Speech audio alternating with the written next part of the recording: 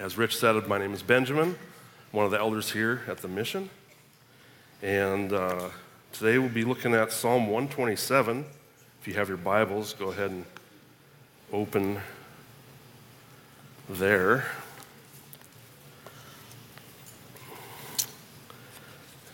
I'm not much of a computer guy, so I don't have slides.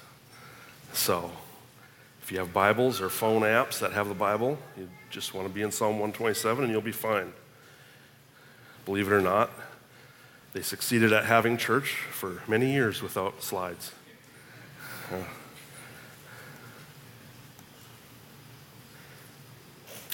I'm going to go ahead and read through the psalm, and then I'm going to pray, and then we'll do what we do normally here at the Mission Church and walk through the passage. Psalm 127, a song of ascents of Solomon. Unless the Lord builds the house, those who build it labor in vain. Unless the Lord watches over the city, the watchman stays awake in vain. It is in vain that you rise up early and go late to rest, eating the bread of anxious toil, for he gives to his beloved sleep. Behold, children are a heritage from the Lord, the fruit of the womb a reward. Like arrows in the hand of a warrior are the children of one's youth. Blessed is the man who fills his quiver with them. He shall not be put to shame when he speaks with his enemies in the gate. Father God, we thank you for your word. Thank you that all of your words are true and useful for teaching and correction and rebuke and encouragement. Lord, let your word be that to us today.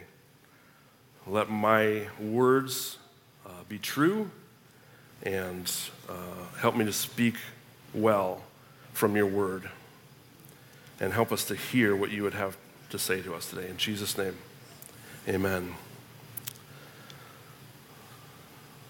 So Psalms, a song of ascents. I don't know if did I read that part in the beginning? I should have. A song of ascents of Solomon. That's how this begins. That's kind of the title. A song of ascents, if you recall, if you were here last time I preached on the Psalms, I also preached on a Psalm of Ascents, Psalm 133. Psalms of Ascents were probably not written as songs of ascents, but they became that later on. And what that means is there's a collection of 15 psalms right here that the faithful Jews 3 times a year would go to Jerusalem, to the temple, and they would sing these songs as they ascended to the temple, because when you're going to Jerusalem from all directions, it's uphill, right? And so from a long ways off, I can imagine these people singing these songs as they see the temple far in the distance. And they are singing as they walk up toward it. And what is the temple? It is the house of the Lord, right? This is a psalm written by Solomon, according to the text. Solomon, you remember, he was the one who built the first temple, the first house of the Lord there in Jerusalem. When I read through this passage, you may have noticed right around verse 3, he seems to take a change in direction. At first reading, this psalm, many have imagined that this psalm is actually 2 psalms that are smashed together, like they were too short and they just thought they'd put them together. I don't think that's the case. There is a continuity here. If you remember what happened in the original building of the temple, David had moved the kingdom's center to Jerusalem, right? It's called the City of David. And David had decided, and talking to his friend, the prophet Nathan, he says, I want to build a house for the Lord. I've got my palace here. I'm established. God's blessed me. And he's still dwelling in this tent. I'm going to build him a house. And Nathan says, great, go for it. The Lord is with you. And then Nathan goes home, and as soon as he gets home, God speaks to him and says, no, go back and tell David this. And he tells David in 2 Samuel 7, he says to David, "You will not build me a house, but I will build you. I will build your house." What did God mean by that? I will build your house. David already had a kingdom, a palace. Of course, he's talking about what we would say your household, your family, and your legacy. And that's what God built for David. And it's that same kind of play on words that's going on here with Solomon, David's son, is he's talking about building a house, and then he's talking about building a household. And those two words in Hebrew, it's one word in Hebrew, they use it the same, just like we would use it the same, house and house. And I think that's what's going on here. So we're going to see three themes in Psalm 127, and they're going to be repeated. The second half mirrors the first half. Those three themes are the Lord builds, the Lord protects, and the Lord provides. And we're going to look at those as they're in verses 1 through 2, and then repeated in 3 through 5. So that's kind of an overview of how this all ties together as one fluid psalm, talking about the same thing. So first of all, the Lord builds. Verse 1, "Unless the Lord builds the house, those who build it labor in vain." What does it mean to be laboring in vain? It's useless, it's futile. It amounts to nothing. So the Lord must build the house. I want you to notice really carefully the words here. It doesn't say, "Unless the Lord helps you build the house." It's not what it says.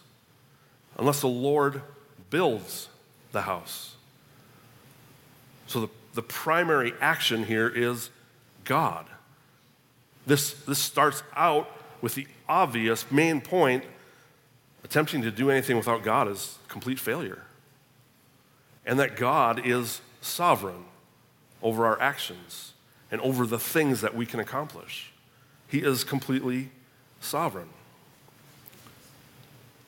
I want to read to you a couple of verses throughout the Bible that affirm this, and we could go on forever with verses like this. Matthew 10, 29 and 30, "Are not two sparrows sold for a penny, and not one of them will fall to the ground apart from your Father? But even the hairs on your head are all numbered." So sparrows that are worthless to us, not one of them falls to the ground unless the Father allows it. He's sovereign over every single aspect of all creation. Even the hairs on your head. Some of us make it easier on God than others, right? He loves us more, Even the hairs on your head are numbered by God. What is this saying? He is intimately connected with every detail of your life. He is in control and in charge of it all. 1 Corinthians 4:7, "What do you have that you did not receive? If then you received it, why do you boast as if you did not receive it?" In other words, everything I have in my possession, I've received from God. Everything. Ecclesiastes 9:11, "Again I saw that under the sun the race is not to the swift, nor the battle to the wise, nor riches to the intelligent, nor favor to those with knowledge, but time and chance happen to them all." In other words, it doesn't matter how smart you are or how strong you are. That's not what wins battles and makes you get ahead. This verse says time and chance. And chance here isn't like the kind of chance we think about. It's, Proverbs 16:33, "The lot is cast into the lap, but its every decision is from the Lord." God is the one who's sovereign over chance. He's the one who controls the roll of the die and what happens in life. Probably the most convicting verse on this is in James chapter 4, verses 13 to 16. "Come now, you who say today and tomorrow we will go into such and such a town and spend a year there and trade and make profit, yet you do not know what tomorrow will bring. What is your life? For you are a mist that appears for a little time and then vanishes. Instead, you ought to say, if the Lord wills, we will live and do this or that. As it is, you boast in your arrogance. All such boasting is evil. James calls it evil to not believe in and acknowledge God's sovereignty over all things, over our plans, over what we will do in the future. So this verse begins with God's absolute sovereignty in all actions. I remember the first time I was confronted with this. I was in my late 20s, and I don't think I knew what a Calvinist was or what God's sovereignty was or any of these things. I'd been to Bible school. I didn't know what these things were. But I was a house builder. I'm in construction now. I still am. Now I just focus on staircases. But back then, I was building houses start to finish. And I was working with my partner in Minnesota on building a house for a couple from our church. And I remember very clearly, we were working on the second floor, framing the second floor. And the homeowner, this lady, came out and she said, "Can you guys come down here for a minute?" I said, "Yeah, of course." Thought one more change to the plans, probably. It's always the case. And we come down, and this lady, she was interesting. I'll leave it at that. And she said to us, I was in prayer this morning, and I got a word from the Lord for you. And we said, "You're going to tell it to us whether we want it or not, right?" I didn't say that out loud, but that's what I was thinking. And she said, "Unless the Lord builds the house, those who build it labor in vain." And she turned and walked away. And we looked at each other, and I said to my partner, "You know what? It's 10 o'clock in the morning. Let's go down to the bakery and have a caramel roll and a coffee, and we'll see how much God gets done before we get back." And he said, "Yeah, that's a great idea." So we did. We went, we had coffee, spent about an hour there just chilling, and got back, and you know what? Nothing got done. Oh, look at that. And my assumption was, because nothing got done, God can't build this house without me, but I can build this house without God. That was my general attitude. And that's wrong. That's not what this verse is saying. There are two aspects to this verse. Unless the Lord builds the house, those who build it labor in vain. There is God's sovereignty, and there's also man's responsibility. We must do the actions, and God must bless it. The truth of the matter is, if God wanted to build that house, he could do it without me. Right? He could. There are other carpenters in the world that he could use. If he wanted to, he could create that thing and set it right there overnight. But the reality is, I can't do anything without him. I can't even breathe a breath. I'm dependent on him for every breath. We must recognize this so that we can place our faith in him and trust in him and not ourselves. Second part of that verse, the Lord protects.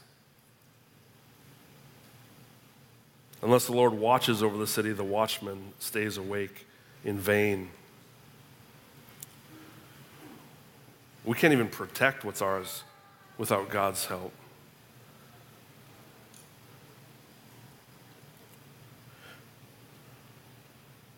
Again, God's sovereignty is there, man's responsibility is there. We don't tell the watchman, "Quit watching.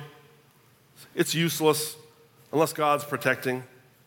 No, the watchman is the common means by which God uses to protect a city and save a city.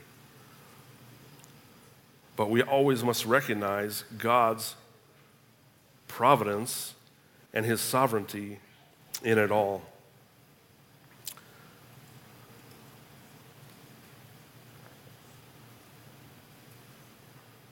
Thirdly,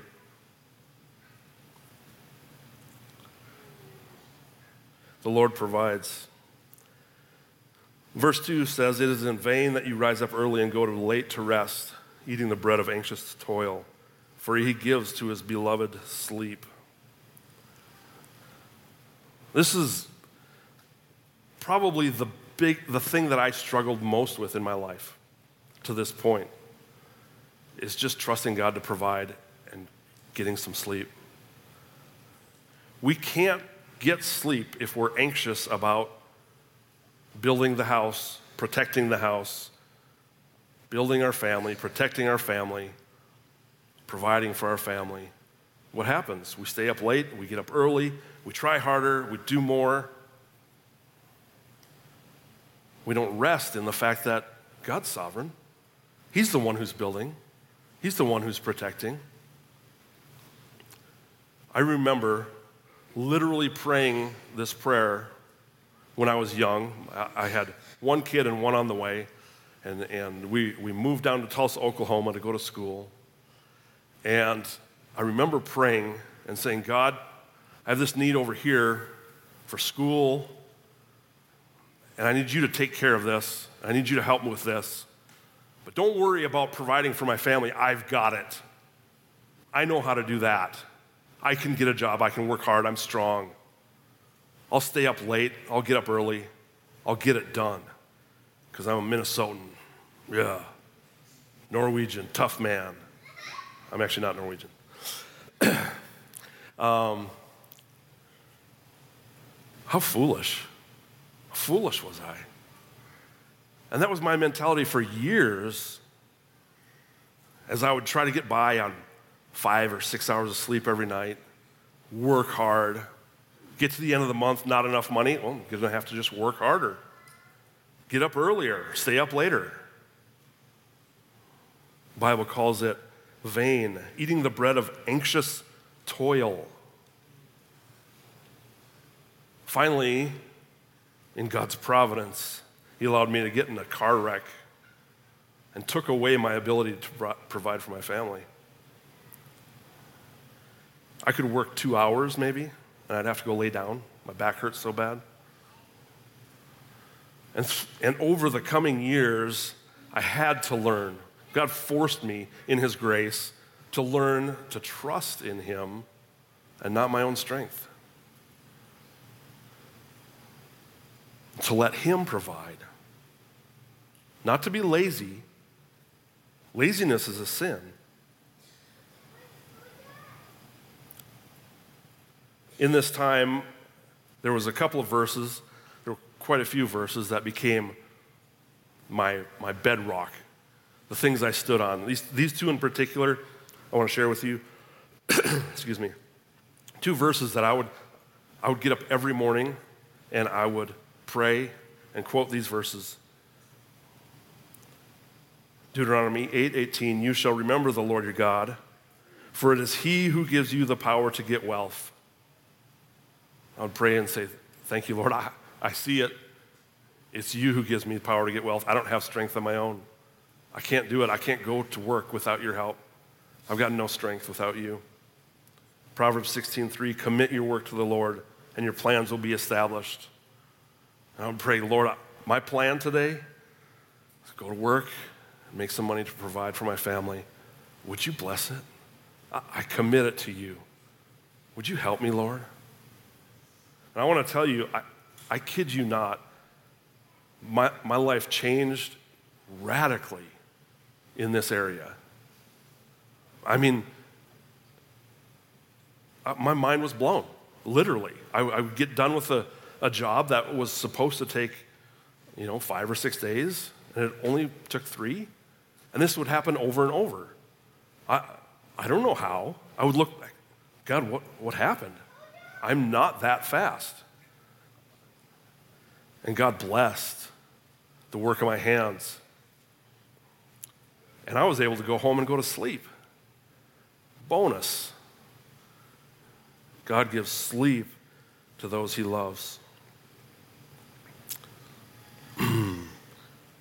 Interesting little side note in that verse. I love this. His beloved, the word beloved there in Hebrew is Jedediah. Is that the right word? I didn't put it in my notes. probably because I wasn't going to say it. But it's God's nickname for Solomon. What God called Solomon, was that Jedediah? Jedediah. Yeah, I think so. So literally, for he gives to his Solomon sleep. He just put his own name in there. God's name for him. Cool. We get to this next section. And another thing that you would recognize if we could read this in Hebrew, I don't know about you, but I don't read Hebrew, but I trust the guys that can and write commentaries and tell me things. But one thing that connects this section to the previous is the word children here. Is sons in Hebrew. And it is almost identical to the word builder. In fact, they come from the same root word because a child builds your house, just like a builder builds a house. And so those words are almost identical and they rhyme. And this is a song, so rhyming words, kind of tie things together. Behold, children are a heritage from the Lord. The fruit of the womb, a reward. So that here we are repeating this theme that the Lord builds. Now the Lord is building our homes. He's building our families. And so we can't forget what we've already learned. Unless the Lord builds the house, those who build it labor in vain. We have to trust God to build our house, to give us children. Children are a heritage. What does this mean? Heritage is something you leave behind to those you love. And you can interpret this one of two ways. Are children my heritage that I leave behind and they're a gift from God? Or are they God's heritage that he has left to me as his gift? And I think both are true. These little image bearers of God are God's heritage to us. There's a couple things I want to draw to your attention that these verses do not say. It does not say some children are a heritage from the Lord. All of them. Every last one. They're a reward and a blessing. It also does not say the only reward from God is children. So if you don't have children, he's not blessing you. That's not true. God has all kinds of rewards and blessings. Children are one of them that we must recognize. Those without children are not loved less by God. In fact, the measure of God's love for you was displayed in his giving you a child. But it was one child. Isaiah 6:9 says, unto us a child is given, to us a child is born, a son is born. God gave his only son to you, his only child. And through that son, he showed you how much he loves you. And that son was crucified for your sins and died on your behalf to bring you into his family. So children are not a sign of God's love. The only sign of God's love in these passages is sleep. And you could argue those without children get more. Just saying.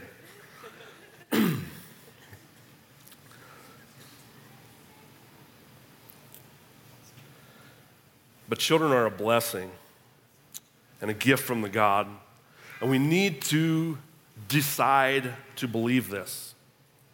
Because the world is telling us children are a penalty. You did something wrong, you get a child. You weren't careful enough, you get a child. You don't want them. The world tells us that children are not a gift, they're a burden.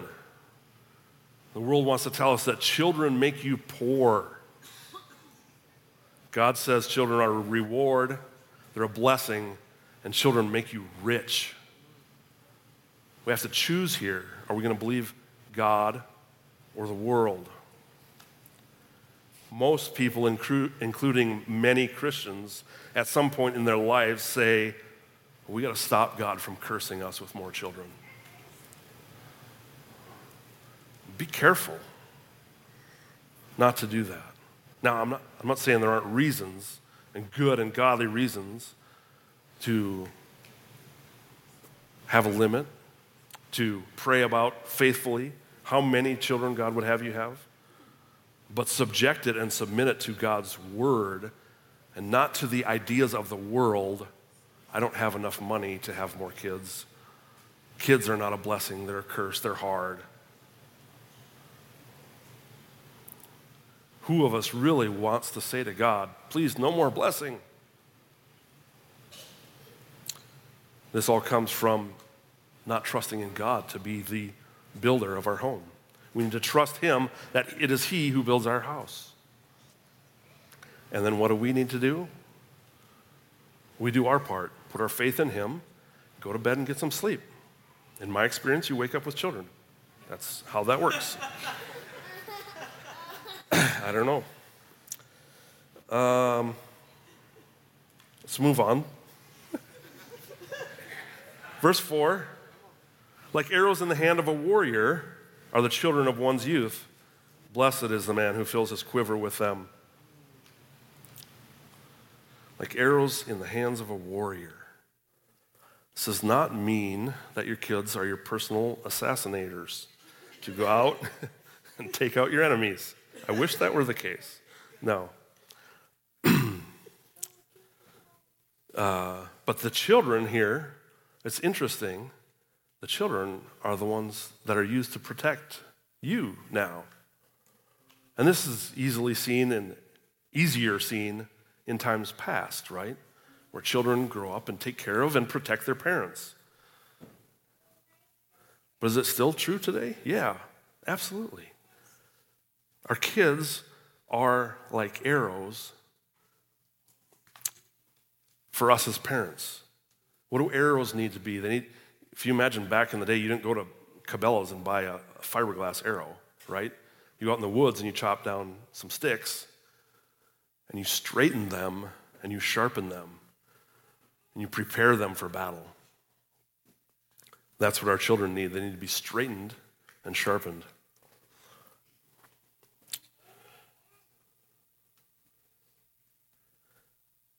And we need children to take care of us as we get older.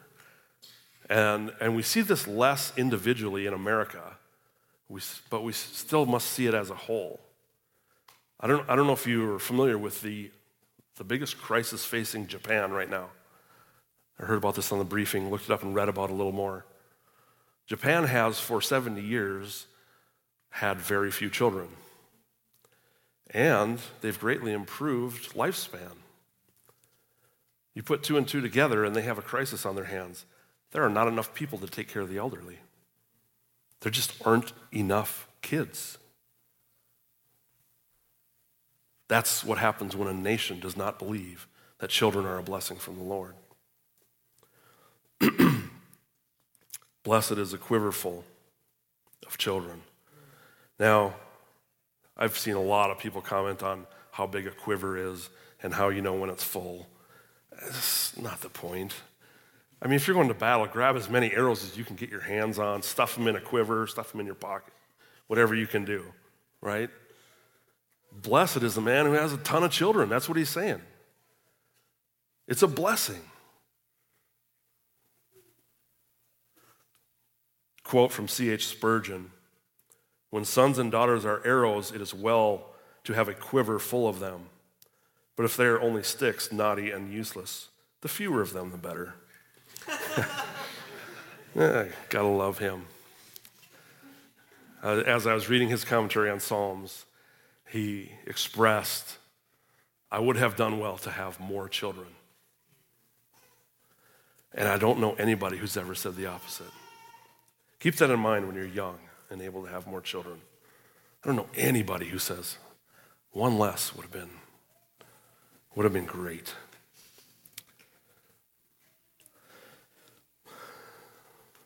What this verse does not say is the only blessed man has many kids. We don't want to take this to extreme. I only have 2, I'm not very blessed by God. I don't have any, I'm not very blessed by God. Again, it is God who builds the house. We trust in his sovereignty.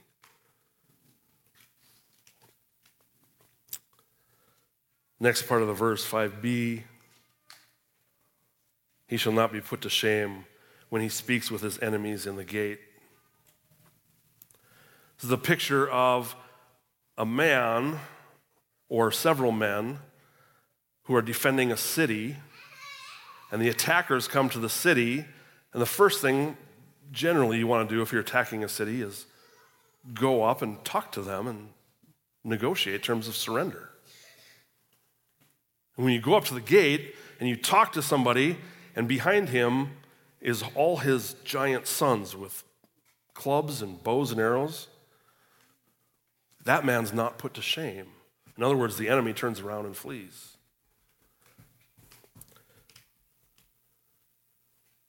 How is that for us? We're part of a family here, the church. Not only are we individual families, but we're part of a larger family.